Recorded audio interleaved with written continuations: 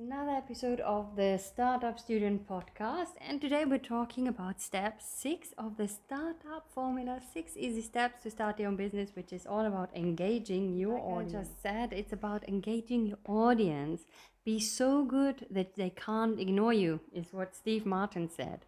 And this is the last step of the Startup Formula, the E in change, which stands for engage your audience again. And in this section, we will look into how you put your marketing plan together. Idea into reality. I'm your host, Christine. Let's start this episode. Involved in starting your own business, and you looked into them, even if you haven't worked your way through, but at least you have an overview. And although you might still need to work through some more of these steps involved, you can already listen to this episode. You've set yourself a goal, you know your ideal client, you have an overview of the steps involved, you started working on them, and you have tools that will help you to grow your confidence when you need it, really. So first is RESULT, is another acronym that you can use to make marketing a bit easier. And this is actually 6 steps to make marketing easy for you, which I developed. So this one for the startup formula is change, and the one for the marketing formula is RESULT. And there will be some episodes going through that as well, step by step, like we did with this one for the startup formula. And this acronym RESULT stands for recognize yourself, evaluate the market, show them what you've got, unite your knowledge, launch your activities, and talk about your business. And there's even an online course for that as part of the Creative Startup Academy online community that I have. Part of that, we already looked into some stuff, and some of that you can also find in the free 30-day Kickstart Your Business Challenge, which you can find again on my website, creativestartupacademy.com/kickstart.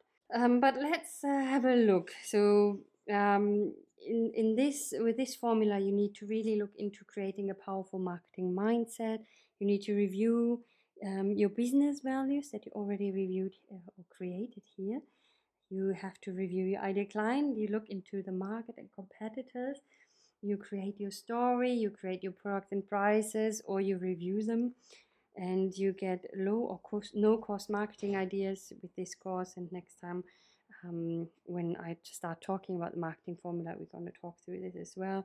You're going to create a 1-year marketing plan, get time management tips, get networking tips, creating your elevator pitch, and learn how to build a rapport with language and actual words. All these things are involved in really understanding marketing, what it is, what isn't, what is it not. Let's look into how you can actually create a marketing plan.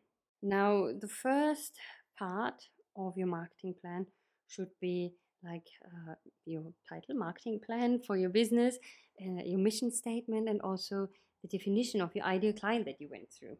So this is really a whole page where you dedicate to your ideal client at the beginning of your marketing plan, because that reminds you actually who you're targeting, who is your ideal client, who do you want to buy your products or services. And then the mission statement is what's your mission? Okay, what it's need to be something that's easy and that's concise, and people can understand in an easy way why you actually started this business and what the mission is behind it.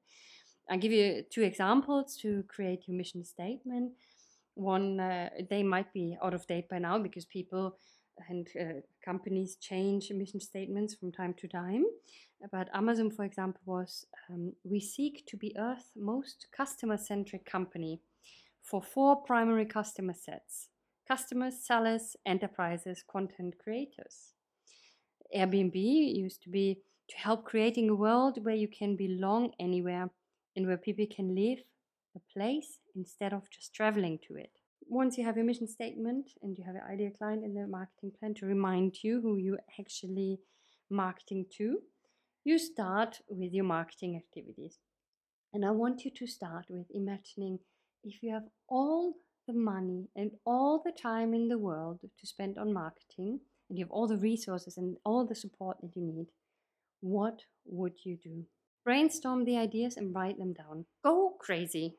Go crazy and write down anything you can think of. And this might be from conventional marketing to unconventional marketing to guerrilla marketing, they call it. whatever you can think of that reaches your ideal client, through which channels, and what can you do? What activities, marketing activities can you do? And I want you to write them down, because maybe at some point you will have all the money, you will have all the resources, and you will have all the time in the world to actually do them. And then you might think like, oh, but back then I had this great idea, but I can't remember what it was. So if you write it down and save it safe somewhere, maybe somewhere in the cloud, then it really helps you to keep track on that. And it helps you every year when you want to create a marketing plan. You can review the activities and see which one have you done and which one haven't you done. And then I want you to look at them realistically. So what can you really get done? What resources do you have? What money do you have? How much time do you have to get things done? And just start picking out the ones that you want to put into your marketing plan for now, which will be for 1 year. And then you break each activity down into tasks. And I will give you an example. Let's say one of your activities will be to create a website, because one of your marketing channels and one of the things how you want to inform people that you exist is to create a website. And if you don't have one yet, you have to look into all the things involved that are setting up a website. And you write down every single task. I'll give you examples in a second. But for each task, I also want you to think about how much time is involved in finishing that task and how much money is involved for each task. This can be a bit work intense, and it takes really a long time to do that with all the activities that you want to do this year. But I promise you, if you start planning the entire year, it will help you with everything. First of all, it's going to be more realistic when you can get things done if you have this approach. And also, it helps you to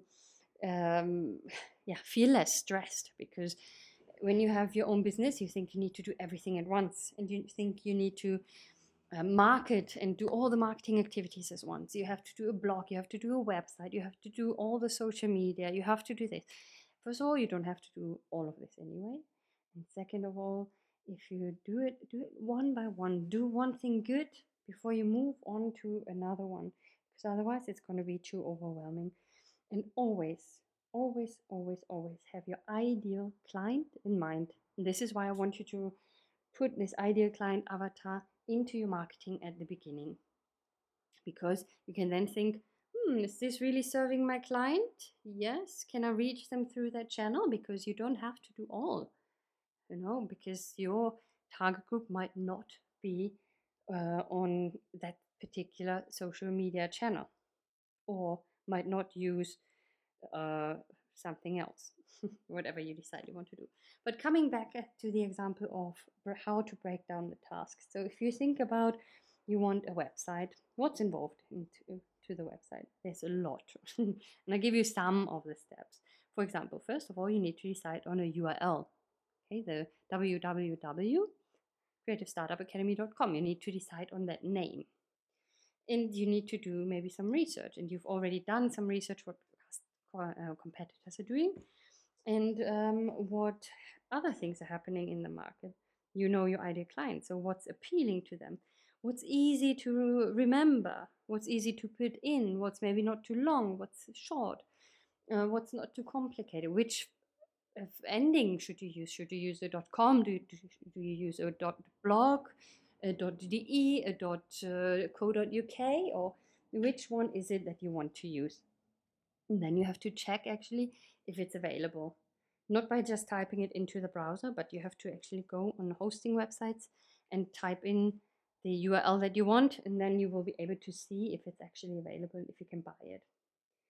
And then this can take you maybe 2 hours to research, just to say. It could be more, it could be less, but I want you to write down how much time is involved and how much money is involved. Well, to decide on a name, there's no money involved. So all you have to do is 2 hours of work. And then you have to buy your URL and hosting. So to do that, it might take you half an hour, and it costs you, let's say, 25 euros a year, or more or less, depending on where you're going and what you find. Then designing the website. So who is doing the design? Are you doing it yourself? Does it mean you have to find out how it works first and you have to give yourself some training on it? Then write down how much it costs you in time and money. If not, are you going to outsource this? And yes, to whom and how much does it cost you then? If you do it yourself, for example, on WordPress, you might want to understand how WordPress works, but maybe you know already how it works, then you don't have to write this down. But you have to write down maybe the costs for buying a nice theme, it's called, for WordPress. So the design for the page, actually. Or maybe you want to, and then also, so obviously, you have to write down the time for you to create the website with that theme. And understanding the theme always takes a while, so you also need to add that time in. Then you need to write some text, some copy for the website. And depending on how many pages you have and how much text you have, it might take you, let's say, 5 days. Or maybe you outsource it. How much does it cost you then? And how much time is involved in that? You might have to find some images for the website. So how much does it cost you in research time, and how much do the images cost you that you want to use? Always obviously make sure you read the license agreement properly, and if you're allowed to use it on a website, and if you are, in what size. Then you might want to, once everything's done, someone needs to proofread your website if everything's correct, and you need to test your website. So do you pay someone or do you do it yourself? And how long does it take and how much does it cost? And now, as I said, this is a lot of work, but it's so much better because if you do this and you break down the hours involved, ignore the money for now, but if you look into how much is actually involved in starting a website, how much is involved in setting up the social media channels that you want to set up, and to create all the content for it, and to post about it and research hashtags and all that kind of stuff. Once you know this, you can also look into, okay, how much time do I actually have? Because you're still starting. You might have a part-time job and you want to start your own business. Or yeah, and then how much time is actually there to spend on your own business? And if you think like, actually, I can only spend 2 hours a week on starting my own business, then that might be the realistic view on it. And this is all about being realistic. And when you know this, you can then look into, okay, setting up a website adds up to 50 hours of work, and I can only do 2 hours a week. So that means 25 weeks until I can finish my website. It's maybe not the result that you want, but it's a realistic one. Because otherwise, you try to do all at once and you don't move forward enough and you're not realistic. And that can be very demotivating. So I want you to be realistic from the start and think about these things. And when you looked at the time and you know, okay, what's realistic, by when can I finish this stuff? You can also look at the money, because you already did research and you know, okay, how much is it actually to set up a website?